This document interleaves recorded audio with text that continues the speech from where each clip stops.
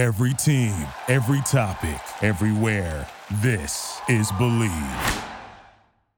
Welcome to the Sports Virus Podcast, everybody. I'm Joe Castellano. We're brought to you by Kane's Tire in San Rafael, where they have had the lowest prices in Marin County, California for over 60 years.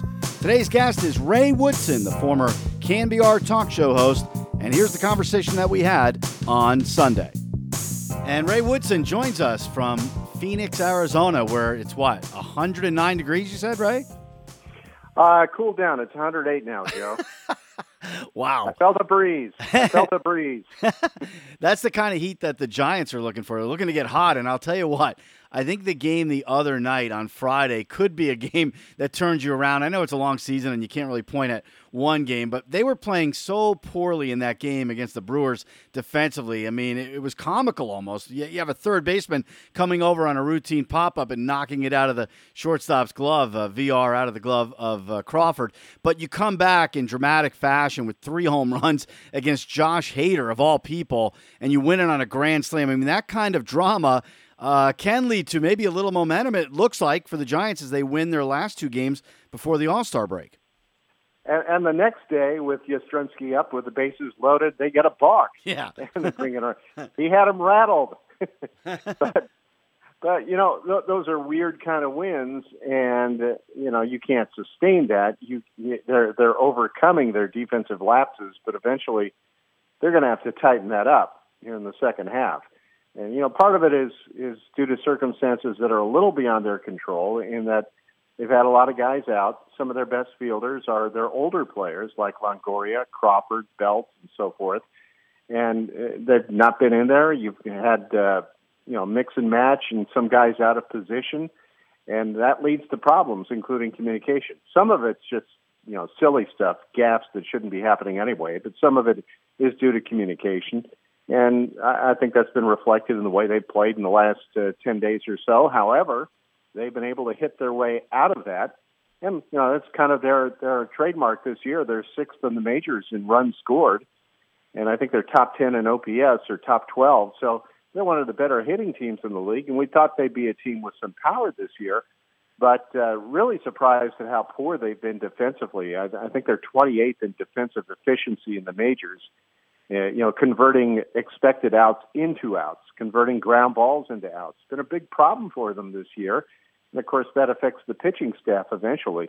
So that's something they got to tighten up. I understand the MRI on Brandon Crawford was better than they'd hoped for, so maybe he's back pretty quickly after the 10-day IL. He's, going to take advantage of the All-Star break. Brandon Belt is back on the pitching staff. Jacob Junis came back today. Got knocked around a little bit, but they have plans for him in the second half. That'll certainly help the rotation if he pitches as well as he did in the first half. But, it's been kind of a disjointed first part of the season, and I think they're about where you'd hope they would be. They're right there on the cusp of the wild card. They're not as good as last year. Missing Buster Posey might have something to do with that as well. Yeah. Along with a few other things. Like I said, a bunch of injuries. And you got, key players who are in their mid-30s. That's going to happen. Farhan's been pushing the buttons, and he's found a few guys like Luis Gonzalez, Yermin Mercedes, and now VR, and a few other guys. And, they just kind of plug him in and put the finger in the dike and hope that the dam doesn't burst, and it hasn't so far. Well, it's interesting when you look back to last year when they won 107 games, everything was working well. And nobody's pointing out when Gabe Kapler is pulling off his line changes that it would be, a bad decision for him to be doing that. Everybody's saying, oh, this is great. It's all working out. Well, when it wasn't working out, and recently the Giants were playing really poorly, and, you're pinch hitting or, you're pulling a pitcher like Alex Wood in the 5th inning of a game when it looks like maybe you should have kept him in. All of those kind of decisions, they start to get scrutinized more when you're not playing well. So where do you stand on the way that Gabe Kapler manages his team? You go back to last year and then consider what's happened this year. And what do you think about the way, things are going for him as they go forward and, whether or not the Giants are winning or not, if it's the right way to play the game? Well, all the buttons pushed last year worked, and that goes so far. I mean, some of that's regression to the mean. The Giants were their record was probably a little better than the team was last year. and it was a pretty good team, obviously. This year, a different story. There's less of a margin for error. And it's like we talked about, when you lose a guy like Posey, it's huge. That's, if I could be Captain Obvious. In fact, I might have gotten promoted to Colonel Obvious after that one. I'm not sure. I mean, that's it makes a difference in so many ways. Now, Joey Bart struggled coming out of the gate, but, man, he's had a real good week coming back, both offensively and defensively. And, what I think was an interesting moment Friday was when he hit that home run to make it 5-3 in the bottom of the ninth inning. Right. And he goes back to the dugout and he puts his gear on, and yes. And a part of that is, being a professional, saying, okay, there's a chance we may come back and tie this game, so I better be ready.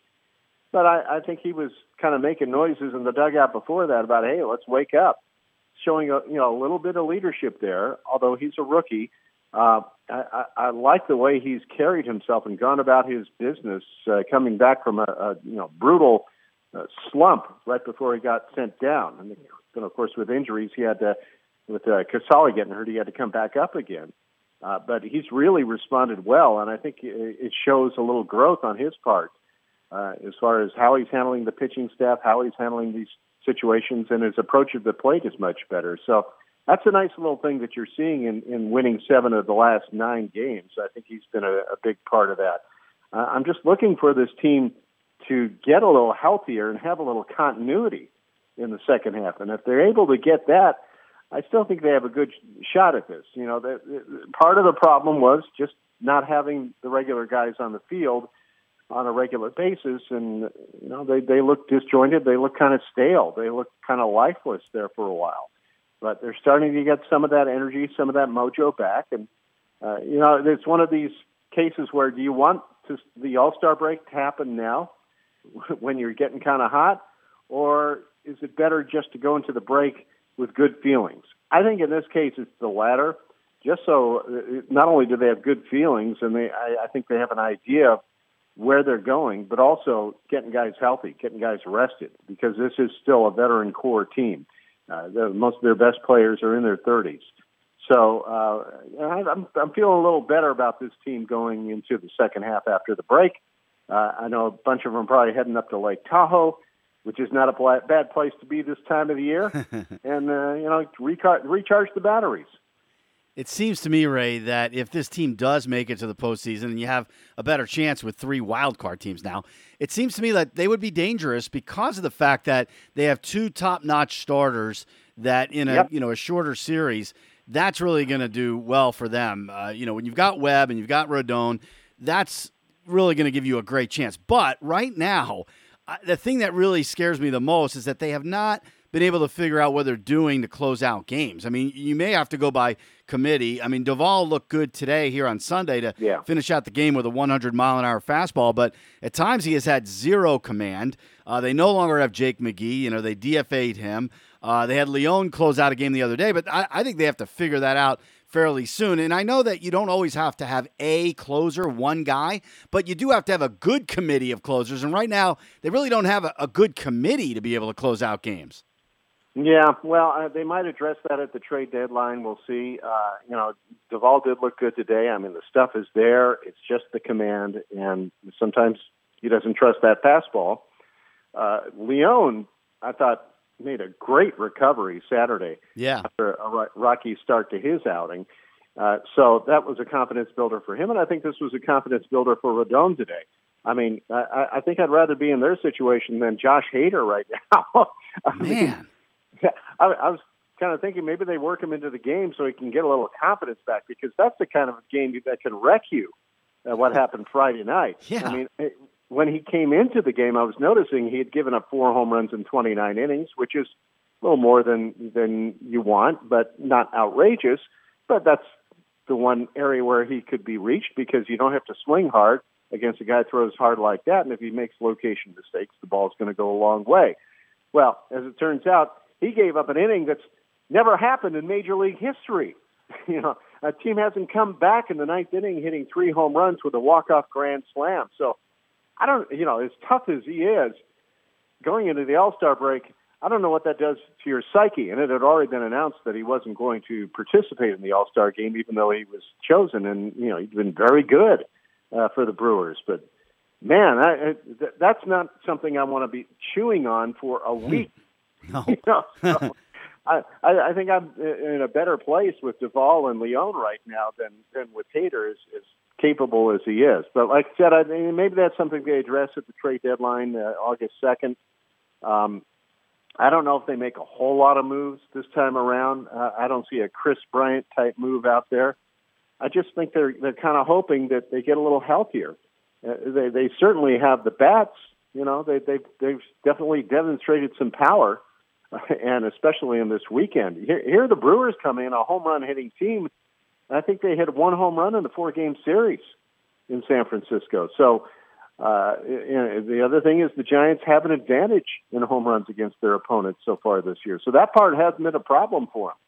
Just a matter of, the defense getting a little consistency and continuity. You mentioned the trade deadline, and our good friend Larry Krueger has been calling for the Giants to trade for Juan Soto, the superstar with the Nationals. Yeah. Now that would take quite a haul. I mean, if anybody's going to make that deal before the trade deadline, you're going to have to give up so much, and you usually think of the big market teams doing that. And I think when you look at the big picture too, Ray, you start to think about, well, if we're going to spend that kind of capital on a player, why not think about somebody like Ohtani, who's going to be available after 2023 possibly, just something thinking down the road. But I don't know that the Giants are the type of team that would make that kind of splash, right? I mean, they may want to add, but I don't know that they're even considering trying to go after Soto. What do you think? Well, maybe that changed over the last couple of days when the Nationals said, all right, we're going to start hearing offers. Yeah. He turned down $440 million, by the way. Wow. Holy smokes. Well, Joe, it was only $29 million a year AAV. So, I mean, that's right. That's an insult for a player of his day. That's the way it is nowadays. His agent's going to be looking for more than that. And that was sort of the elephant in the room that I was going to get to here in a little bit about Soto. I mean, that's changed the whole landscape, I think, in the major leagues. That's the kind of player who can create an earthquake, as great a talent as he is. I mean, think about this, Joe. His career wins above replacement is 20 already, and he's 23 years old. Wow. I mean, he's having kind of a down year. His average is only at 250. Well, hell, a lot of players are way down this year in batting average. But his OPS plus is still 160. So if that's a down year, bring it on.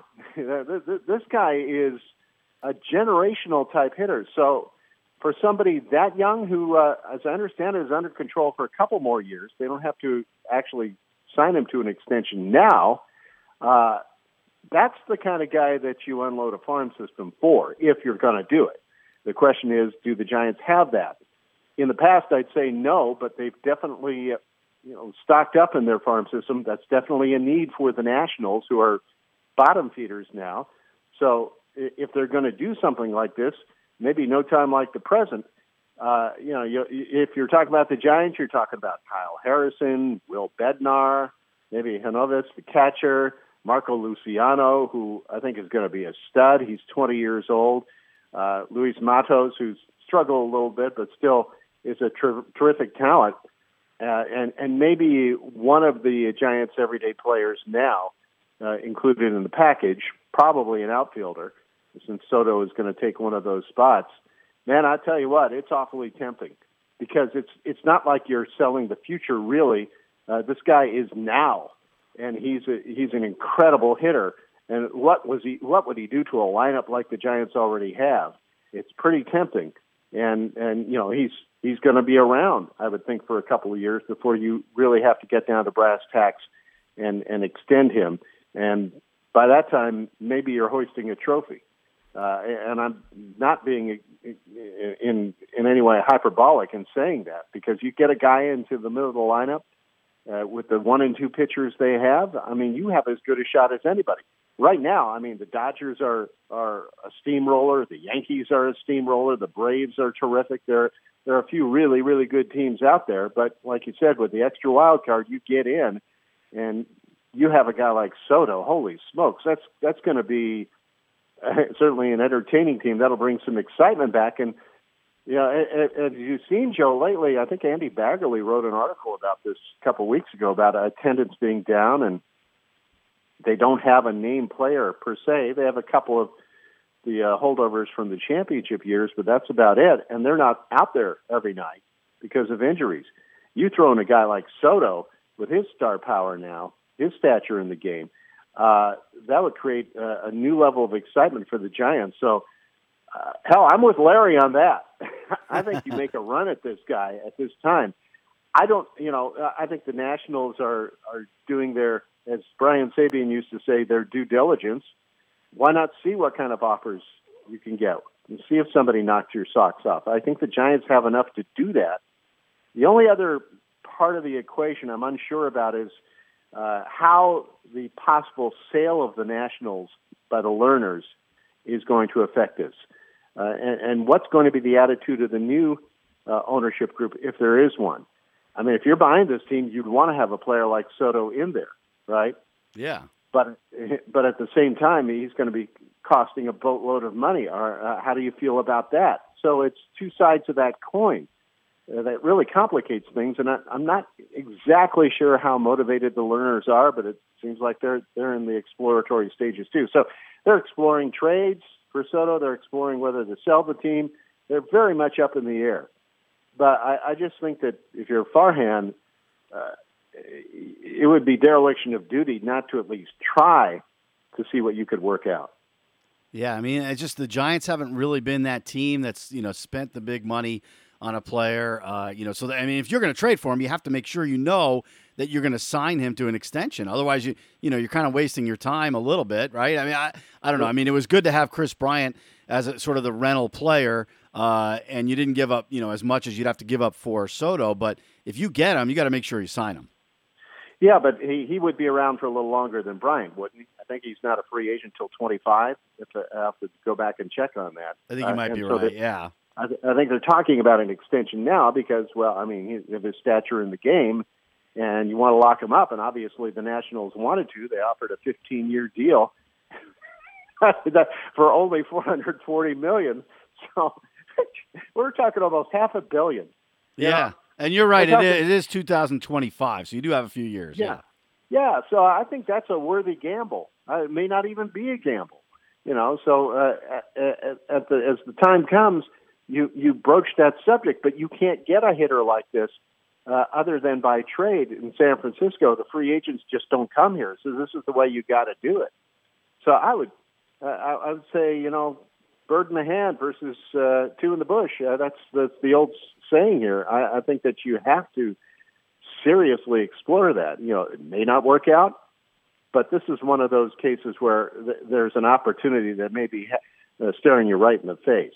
And this is one of the few times in the last, decade, 15 years where the Giants have enough of a stockpile in the farm system where they might be able to swing a deal. So I'm giving Farhan free advice. Like I'm pretty sure, as smart as he is, knowing what he knows about Soto, that he's going to look at it.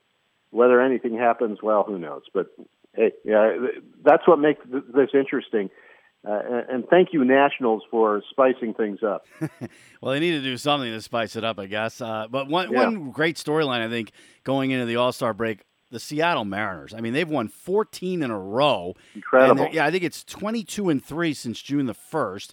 So, I mean, this is just amazing how you could turn around a season like that. They are the team to watch right now. Yeah, they are. I mean, that division is still the Astros. And by the way, what a year Verlander is having. He's on the way to a Hall of Fame career, but Tommy John surgery coming back that late in his career, it's a tremendous story. But this is what happens with the extra wild card now, is you get on a little hot streak and you're right back in there. It looked like the Giants were falling out, and some people were talking about, and in fact, I think Farhan was asked about being buyers or sellers, and he didn't feel even a week ago that was going to be fair to this group of players. He still wanted to give them a chance. Well, they win 7 of 9, and they're right back in there again. So this is the fun part of it. I think in the National League, things are kind of separating themselves, right? I mean, the next team behind the Giants, I believe, in the wild card standing would be the Diamondbacks, and that they're falling off the pace now. So what we're seeing is the buyers and sellers kind of becoming more definite now. What the Mariners did is complicate things. They got hot, so they went from seller to buyer, I would think. But yeah, that's what it takes is a little hot streak, and you're right there. We'll have more with Ray Woodson right after this. When it's time for new tires, you want the lowest prices and the best service, don't you? Well, Kane's Tire in San Rafael has you covered on both. Kane's has the lowest prices in Marin County, and they provide the warm and welcoming service that you can only receive from a family-run business.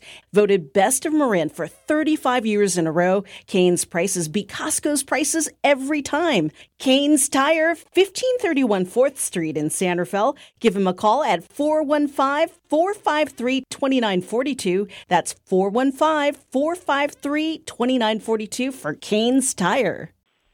Let's switch gears and talk a little basketball. There are rumors flying around, some good sources, I guess, that are saying that Kevin Durant wouldn't mind playing for the Warriors again. The question is, would that work out well again for Golden State? I mean, at the time that he came to the Warriors the first time around, that was the perfect fit. Now, I don't know. Is that the perfect fit? They just won a title. Do they need Kevin Durant, or would they be giving up too much to get him? What are your thoughts, Ray? Well, you never say you don't need Kevin Durant. That's true. It always can help to have him. Yeah, I mean, the guy is one of the best players in NBA history. We can argue about where you want to rank him. It's certainly top 15. And a premier scorer, he's a little older now, okay? But, hey, Steph Curry's 34, and look what he's done just in the past couple of years. Incredible stuff. So you never say never to somebody like Kevin Durant, especially since he's been here before. I think whatever happened between him and Draymond, I think they're capable of working it out. Certainly on the basketball floor, it could still be spectacular. But like you said, they just won a title, and they got these young guys. And, they're going to need a little bit more, I think, next year from the younger players. So you want to see them develop. But, what happens with the young players when they develop, when they make their mark in the league, is eventually they're going to get paid, and they're going to go elsewhere. I think you saw that with a guy like Peyton, for example. And, kudos to him. I'm happy he got paid. Jordan Poole's going to get paid. But you can't keep all these guys, right? So maybe you're thinking, all right, this is Steph, Draymond, and Clay's window for a couple more years. Maybe we strike while the iron is hot. But we've also heard Joe Lacob and the Warriors say many times, hey, we're doing this not just for this window. We're doing a 10-year build-out. We want to keep this going. We think we can, a la the San Antonio Spurs. So, you've got a lot of good arguments one way for Durant, but I'm of the mind that somebody who is of Durant's size and age, and he's had some injury problems the last few years, I'm not sure I want to go down that road. I'd rather just see what I can do with this group and see how many of these guys you can keep. They've drafted pretty well the last couple of years, obviously. You want to see if they can keep that going. I think Steph, his window is still a couple more years, incredibly conditioned as he is. Draymond, it comes and goes, but the last couple of games of the finals, he was certainly the guy that we've expected to see. Can you count on that down the road? I'm not sure, but I would tend to go against a trade for Kevin Durant. Having said that, if they got him, they'd still be one of the favorites to win. Without him, they're still one of the favorites to win. I'm with you. I'm intrigued by it, but I still would rather kind of just see this team move on and go with the guys they have. I mean, I think it's going to be pretty exciting. It's a leaner Joe, but I tend to keep with the guys that brought him a championship.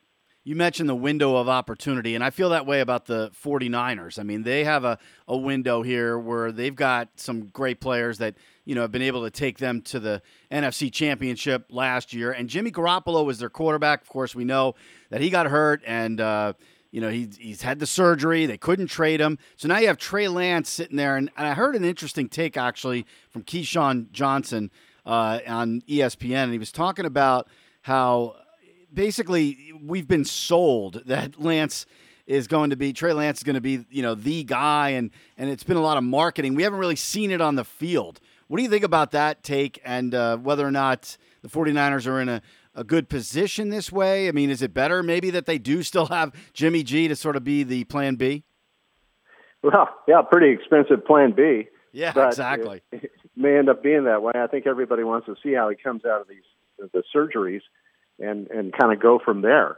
There's so much uncertainty about that. There's uncertainty about Trey Lance. Been hearing some good things in the off-season workouts. And, all you can do is wait to see what happens on the field in a few weeks. He didn't get much of a chance last year. Jimmy G got him to the NFC title game and then kind of flamed out, and he could barely throw the ball at that point. He had a couple of issues with the shoulder and the thumb. So, yeah. in fairness, I look at Jimmy G, and it's that love-hate relationship. You love his grit. Obviously, the players respond to him. There's a lot of respect for him in that locker room. But can he close the deal for them? He hasn't been able to do that. And on a team this talented, like you said, that has that window of opportunity, you don't want to blow it again. Can Trey Lance bring him to another level? He hasn't played enough where you know what he's going to be, but they said that about Patrick Mahomes a couple of years ago. Not to say he's going to be like Mahomes, who's been spectacular, but maybe it's a similar scenario. You can never know until you get out there and play, and they traded up to get this guy. So at some point, you got to put up or shut up, get him out on the field on a regular basis. So, Joe, I'm looking at this at the 30,000-foot level. I'm not at training camp. I'm not there covering the team every day, but just looking at it from a broader perspective, at this point, I want to see Trey Lance. I want to see what this kid can do because I've heard some very good things. Yeah, Keyshawn's right. We're being sold something. We're being told certain things about him, and we can't really know till he plays. Well, let him play. Simple as that. Yeah, I mean, I think I'm rooting for Lance. At the same time, I really like Jimmy G, and I know that he's been injury prone, but that's not his fault. And if he does come back healthy, I just hope it works out well for him, whether it be with the 49ers or another opportunity somewhere else, because it seems to me like he can still lead a team. He's not one of the elite quarterbacks in the league, but the guy is a gamer. I thought that he did a really good job with the Niners. Oh, I think, and again, that's why the locker room responds to him, why he's loved by some of his teammates, and you can see why. I mean, you really root for the guy because he does have tremendous heart, but at some point, heart goes so far. You've got to be physically sound. I mean, that's the other side of the coin. What if he is physically sound and he's a better version of himself and he knows the system and he knows these players? But, even when physically sound, he's limited in the kind of throws he can make versus, say, what Trey Lance may be able to do, especially the deep ball, which, they drafted another speedster, and, this is going to be an interesting part of their offense next year. Are they going to be able to stretch the field a little bit more? I think, you drafted a guy like Gray hoping that, a guy like Lance can reach him. And then you have a new dimension to your offense, and you have an even bigger toolbox for Kyle Shanahan to work with. I think that's kind of what's been missing. In a way, it's pretty amazing, given some of the limitations they've had on offense, that they've been as productive as they've been and gone as far as they have. I mean, does Jimmy Garoppolo coming back sound? Does he give you that new dimension? I don't know. But, again, the leadership, the heart, you can't deny that in football. That's very, very important. No doubt. All right, to finish up, Ray, next week my guest is Bob Miller, the legendary voice of the Los Angeles Kings. And I know that, you being from Southern California, you must have listened to quite a few Kings games. And, boy, you guys were spoiled in the L.A. area when you had Vin Scully and Bob Miller doing the Kings. And, you got all kinds of great announcers. You also had the Angels with Dick Enberg, right? Just everybody's enjoying, great broadcasts during that era. It was really a golden era, and it's one of the things that inspired me to get into radio. I didn't know how, but in some way I was going to get into radio. I knew that when I was 10. I knew that listening to Vince Scully. I knew that listening to Chick Hearn. Oh, Chick Hearn, right. I was going to say him too, yeah. Yeah, and I knew that listening to Dick Enberg, that I wanted to be part of that world in some way, shape, or form. Was very fortunate to be able to do what I did. And I actually talked to Chick at length on the air, doing a radio show in the mid-'80s in Salt Lake City when the Lakers would come up to play the Jazz. It's one of the great thrills of my life. One of the things I'm sure you can ask Bob about is when he came to L.A., knowing what great sportscasters were there, did he reach out to them and pick their brains? I think he did, because the proof is in the product. He was right up there with them. He turned out to be as compelling a listen. We're talking about L.A. in the 70s, listening to hockey on the radio and being glued to it, and I was.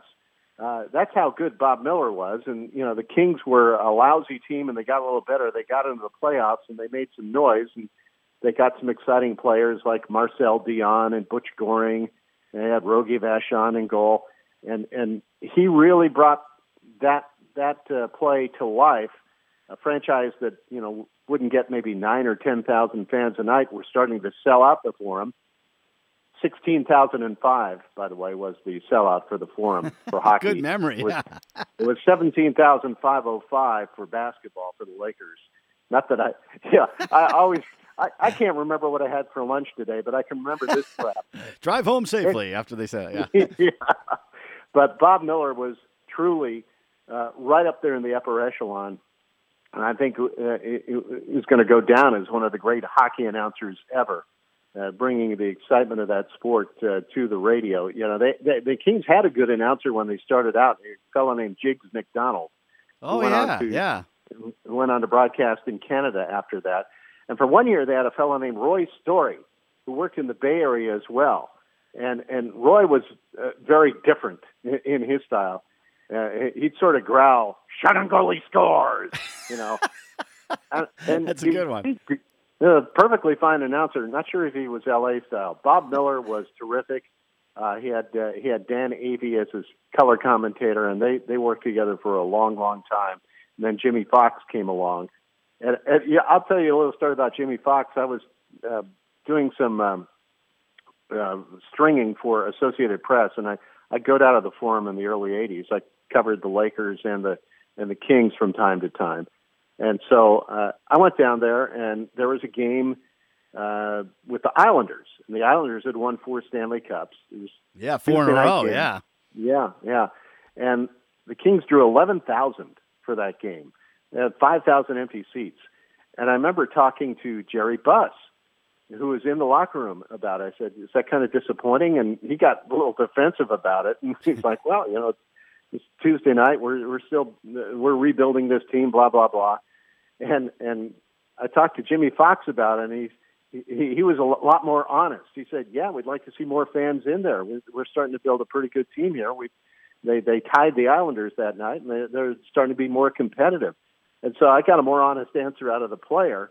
And I thought to myself, listening to him, this guy's really well-spoken. I think he's got a future in broadcasting.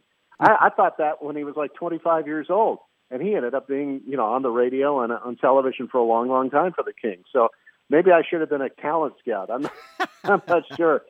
But Bob Miller is one of the greats. A lot of fond memories listening to him, and I think you're really, really going to enjoy that conversation. Yeah, can't wait. That's next week. But for this week, thank you very much, Ray, for coming on and summing up what's been going on here in the Bay Area, and look forward to doing it again soon. All right, and anytime you need trivia from 48 years ago, I'm your guy. That's Ray Woodson. And as we mentioned, Bob Miller will be our guest next week here on the Sports Virus Podcast. For now, I'm Joe Castellano. Thanks for listening on the Believe Podcast Network. Thank you for listening to Believe. You can show support to your host by subscribing to the show and giving us a 5-star rating on your preferred platform. Check us out at Believe.com and search for BLEAV on YouTube.